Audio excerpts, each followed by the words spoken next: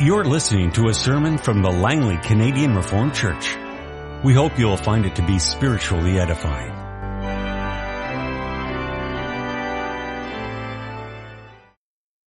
Our scripture reading this morning is taken from three passages. First one is Matthew 12:15 to 37. Aware of this, Jesus withdrew from that place. Many followed him, and he healed all their sick, warning them not to tell who he was. This was to fulfill what was spoken through the prophet Isaiah.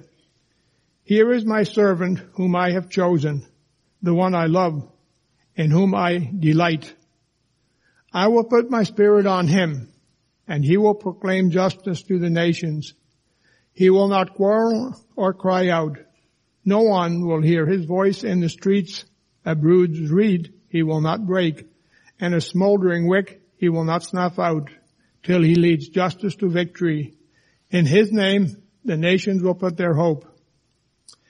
Then they brought him a demon-possessed man who was blind and mute, and Jesus healed him, so that he could both talk and see.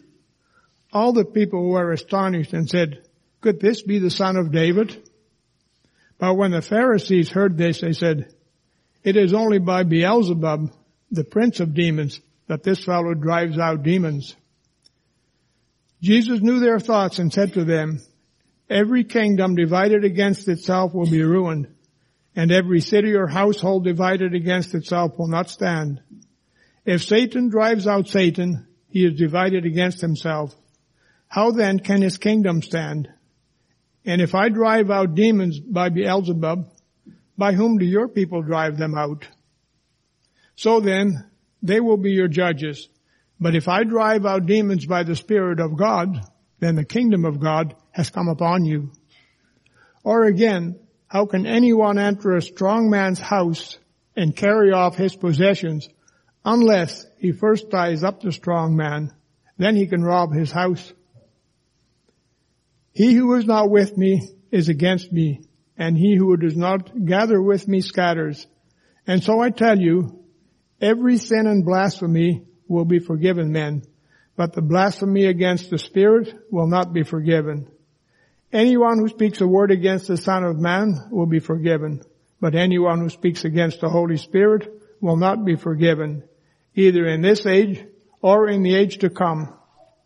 Make a tree good, and its fruit will be good, or make a tree bad, and its fruit will be bad. For a tree is recognized by its fruit. You brood of vipers, how can you, who are evil, say anything good? For out of the overflow of the heart, the mouth speaks.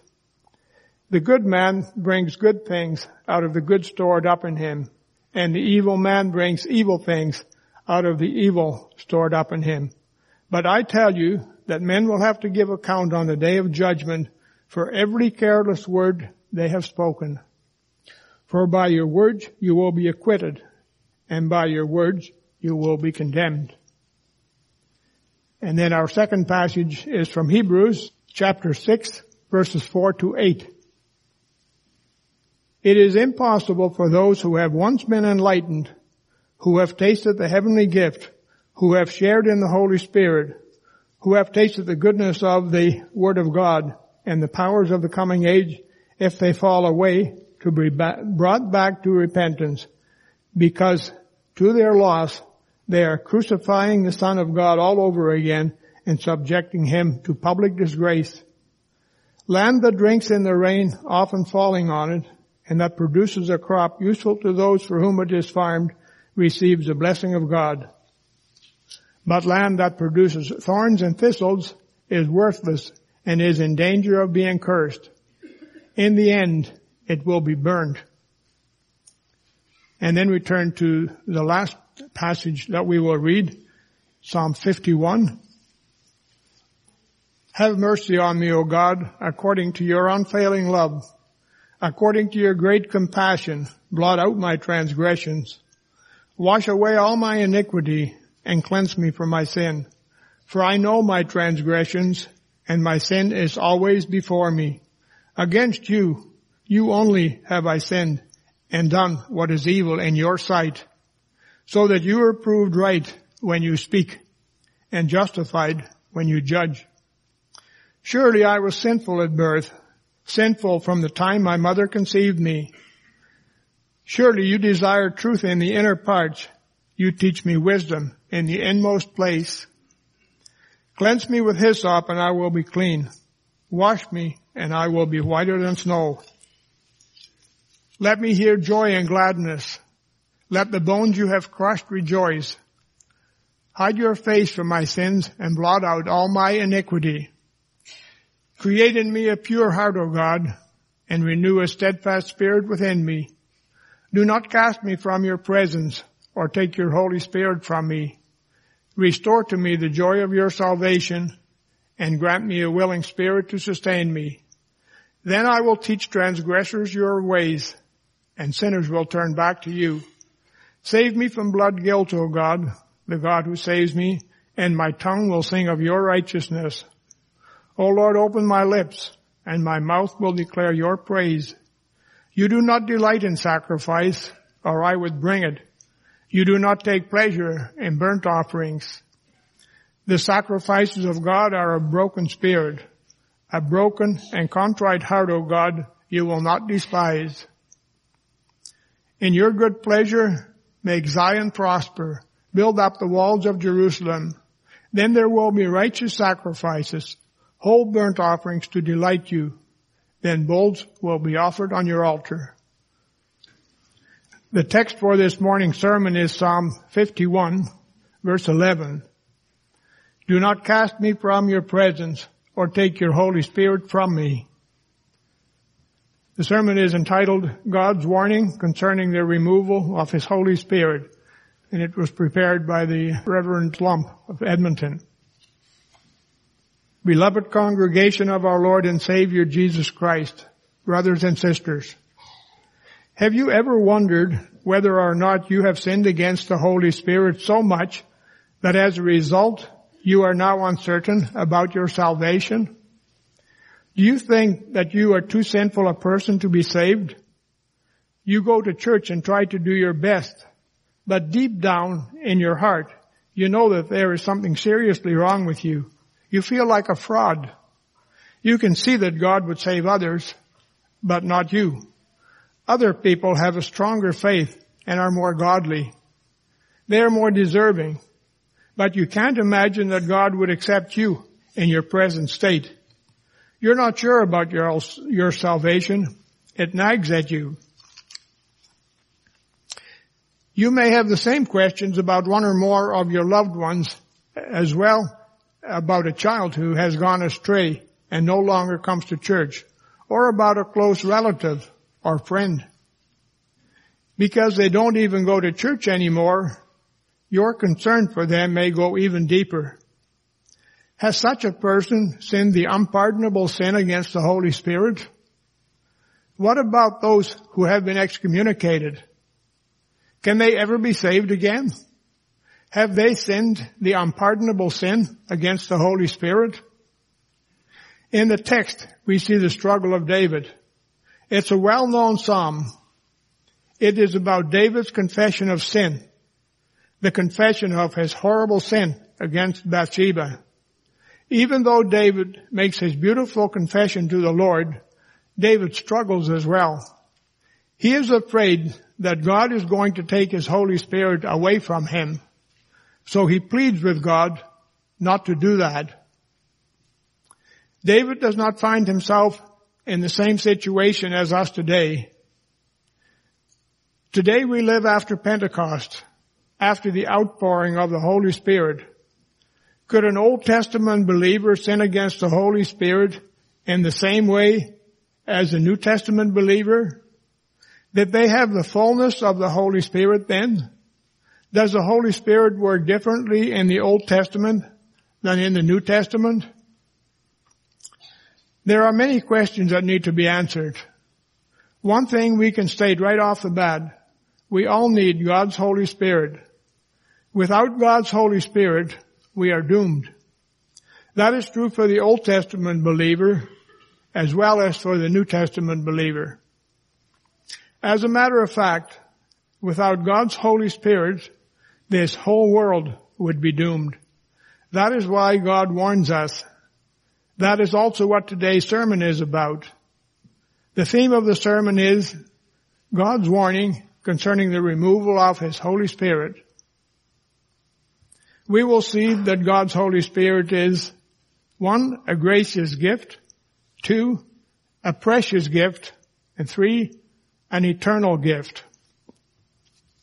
David was keenly aware that he had received the gift of God's Holy Spirit. He had been anointed by the prophet Samuel to be king over Israel. The Lord sent Samuel into Jesse's home, the father of David, to anoint one of Jesse's sons as king. David was still a young man at that time. David's older brothers were first paraded in front of Samuel. They seemed the more obvious choice to Jesse.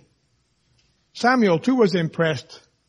He especially thought that the oldest son, Eliab, would be the most obvious choice, as he was impressive in stature and appearance. But then the Lord said to Samuel, "Do not consider his appearance or his height, for I have rejected him. The Lord does not look at the things man looks at. Man looks at the outward appearance, but the Lord looks at the heart." Finally, the youngest son, David, is presented before Samuel. Then we read in 1 Samuel 16 verse 13, "So Samuel took the horn of oil and anointed him in the presence of his brothers. And from that day on, the Spirit of the Lord came upon David in power." At that time, the Spirit of the Lord was upon David. After this, we read time and again that God's Spirit continued to be with him and that David felt God's presence. God blessed David in everything that he did.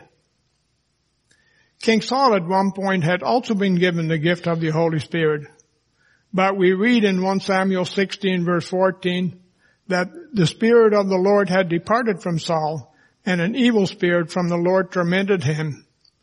David was keenly aware of the removal of God's Spirit from King Saul. And that puts David's request concerning the removal of God's Holy Spirit, as we have it in Psalm 51, within a more specific context. David did not want to end up like Saul. He wanted to continue to receive God's Holy Spirit and to experience God's presence. It is clear that David fully understood that the Holy Spirit is not someone who is within your own control, but that he is a gracious gift of God. Else he would not petition God not to take his Spirit away from him. The Holy Spirit belongs to God. Only he can give it to you, and therefore only he can take it away. David knew that the gift of the Holy Spirit was a gracious gift of God.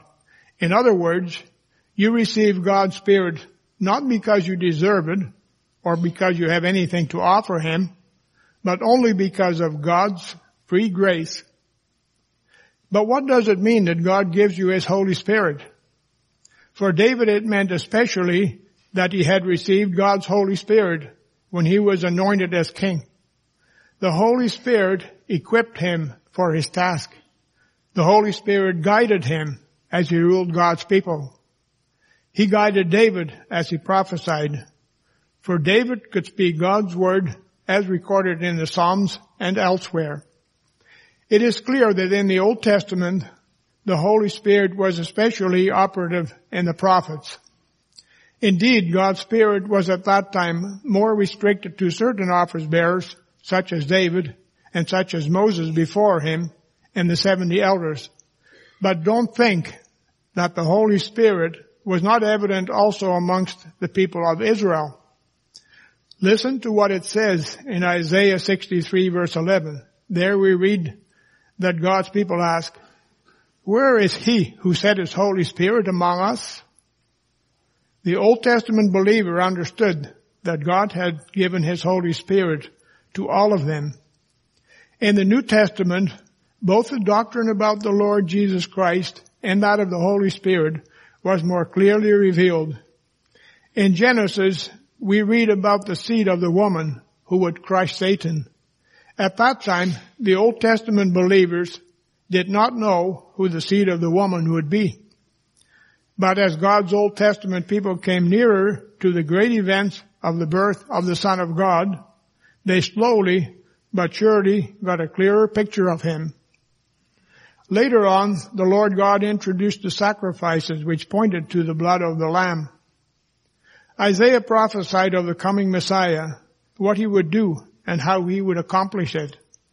We are even told where he would be born, namely in the town of Bethlehem. In the book of Daniel, the Messiah is also identified as the Son of Man.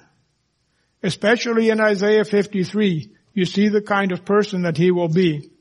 For there he is introduced as the suffering servant.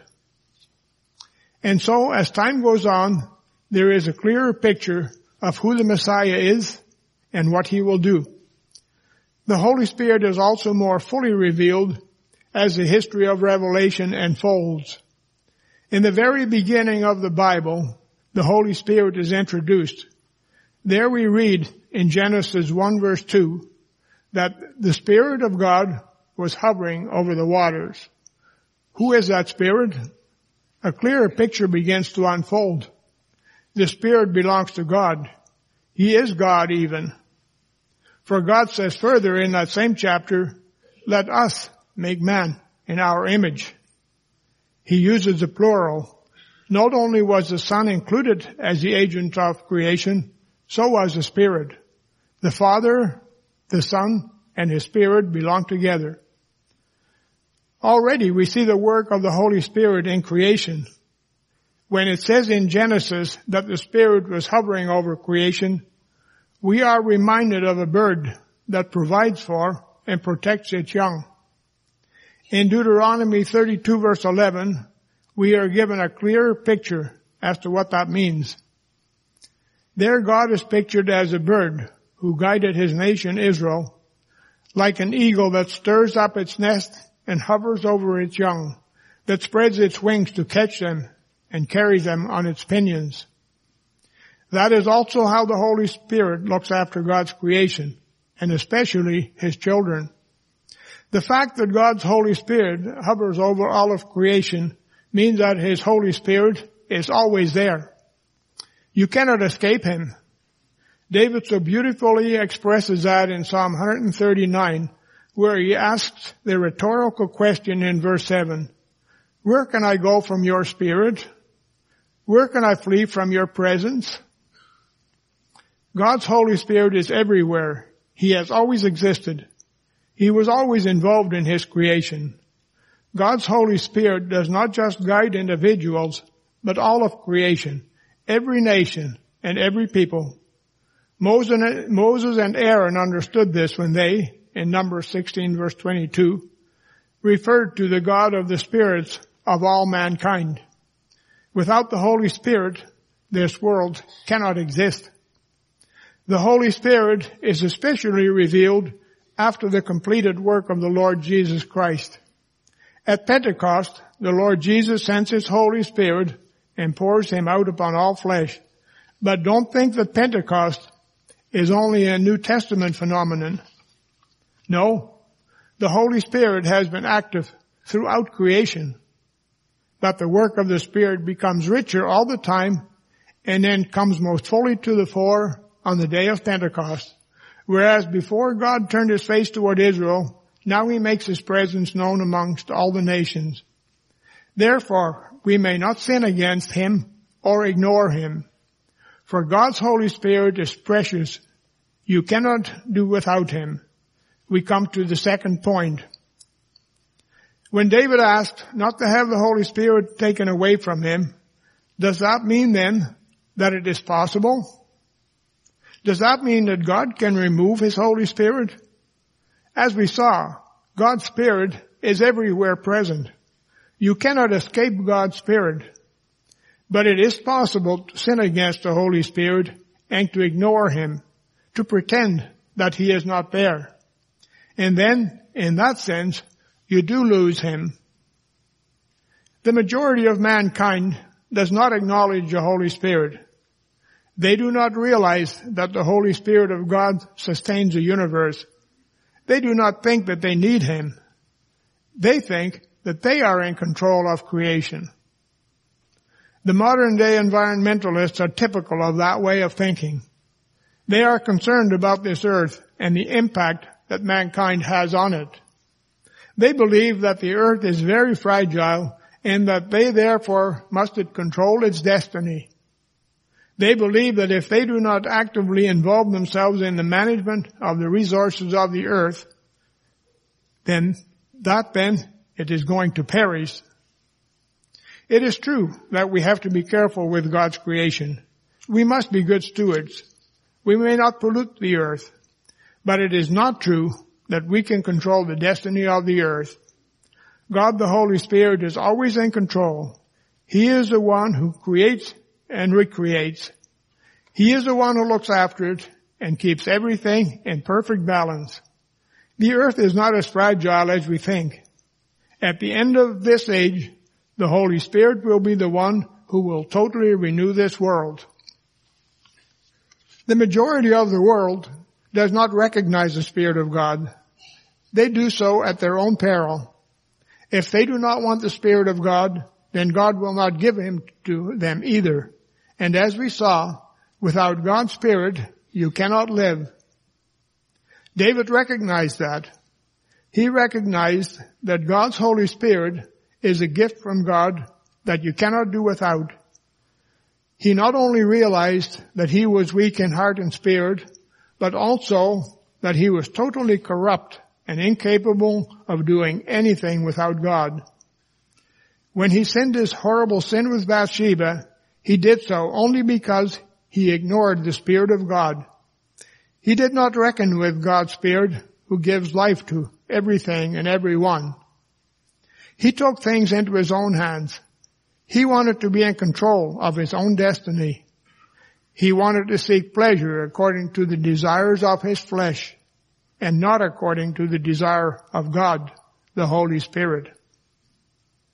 He pretended that God did not exist. He did the same thing that the world does.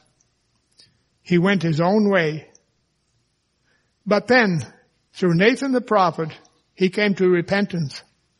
Nathan reminded David that God is in control, that without God's Holy Spirit, he would perish. That is why David cried out to God to create in him a new heart. He wanted to give the reins back to God. He wanted God to be in control of his destiny again. In Psalm 51, David recognized that he is God's creation. Through his Spirit, he breathed life into him. It is all God's doing. He has no strength and no ability of his own. He is totally dependent on God, not only for his physical life, but also for his spiritual life, and most importantly, for his eternal life. But do you really think that David had to be afraid that God would leave him, that he would take his Holy Spirit totally away from him?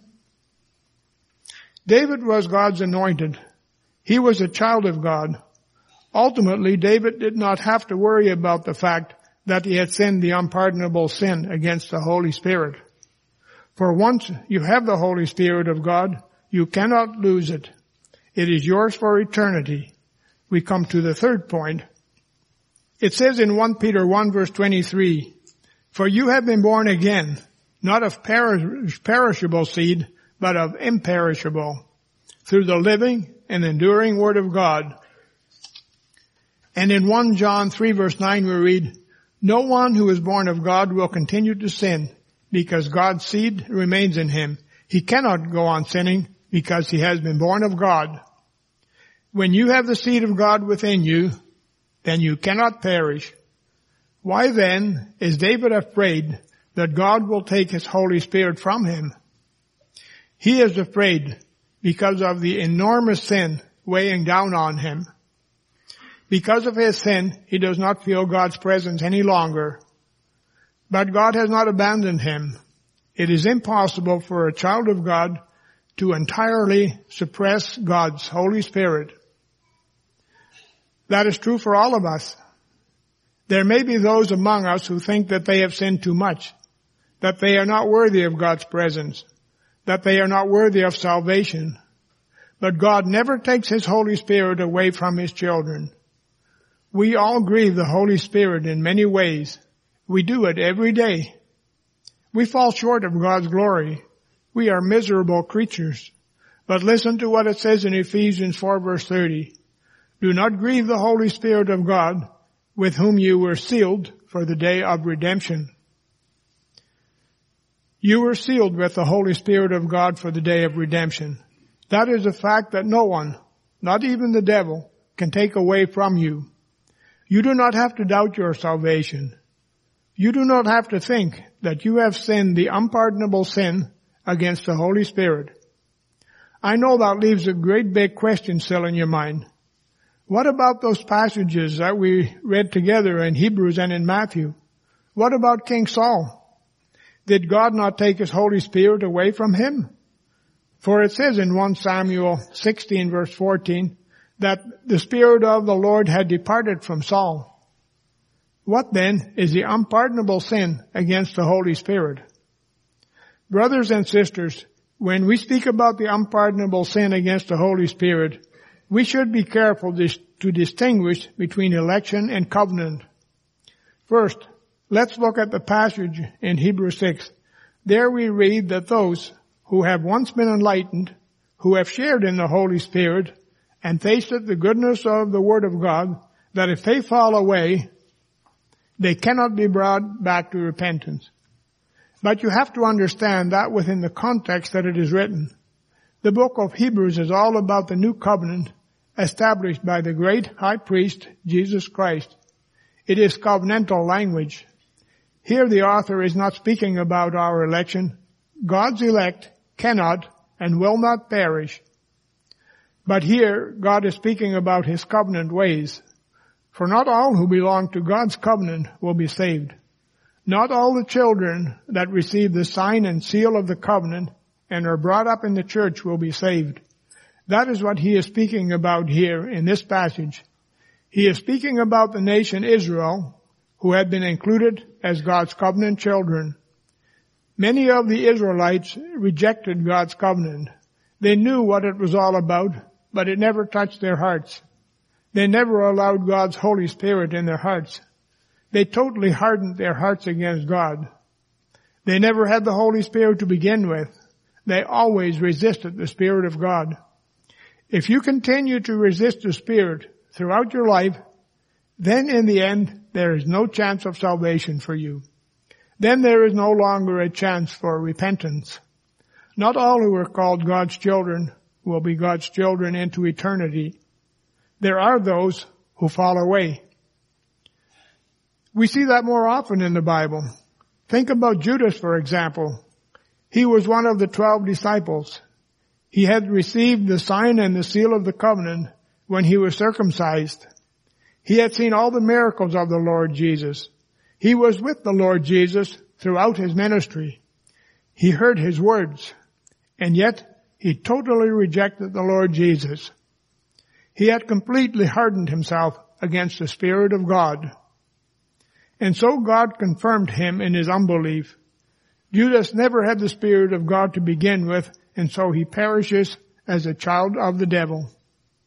What about King Saul? Indeed, it says that the Spirit of the Lord had departed from Saul. But it does not say there that the Spirit of the Lord was removed from him forever. At that moment, the Spirit of the Lord had departed from Saul. It doesn't say anywhere in Scripture that King Saul was condemned to hell. It is very possible that he was, but it is also possible that he wasn't. We don't know if he was one of God's elect. God knows. Where does that leave us? First of all, we are left with a warning. God tells us these things in His Word because of His great love. He wants to remind us of the great gift of His Holy Spirit and that we must not reject Him. You must not harden yourself in your sin. If David had continued to leave his sin unconfessed and hardened himself in his sins, then David too would have perished. But through God's grace, that did not happen. God did not remove His Spirit from him. There may be times in your life as well when you are brought very low. There may be times when there are certain sins that you just will not break with. At that point, you don't feel God's presence anymore. But that doesn't mean that God's Holy Spirit is not there. He is present, and He will restore you because you are His child. You may also have that same comfort about your loved ones, about those who have gone astray. It may well be that God has not yet left them, even though they no longer worship with you. That is why you have to pray about them and think about ways of bringing them back into God's graces. You do not give up on them. You warn them and remind them of the need of the fellowship with the Holy Spirit. Ultimately, we do not know who has totally rejected God's Spirit. Only God knows. We have to come with the gospel to our children, to our brothers and sisters in the Lord, to those who have strayed. God is a just judge. He continues to call you to repentance. But He also warns you, as He does in Hebrews, that you cannot continue to reject Him and think that you will be saved and that He will continue to sustain you. There comes a point of no return. But now what about the other passage in Matthew 12? What does the Lord Jesus mean when He says in Matthew 12 verse 31 that the blasphemy against the Spirit will not be forgiven? In order to understand that passage, you again have to look at the context. The Lord Jesus performed many miracles among the Israelites. We read in verse 15 that He healed all their sick, and in verse 22 that He healed a demon-possessed man who was blind and mute. These are great miracles. The people stood in awe of Him.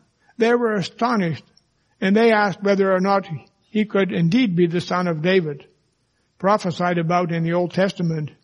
It is understandable that they make that statement, for the work that He was doing was messianic.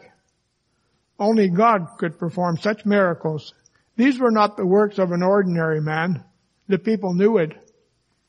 Now the Pharisees realized that this was a pivotal moment for them. They did not want the Lord Jesus to have the influence that He had. They felt the crowd slipping away from them. They had to do or say something in order to discredit Jesus. They could not have the people believe that God was among them. So they said something absolutely outrageous and blasphemous.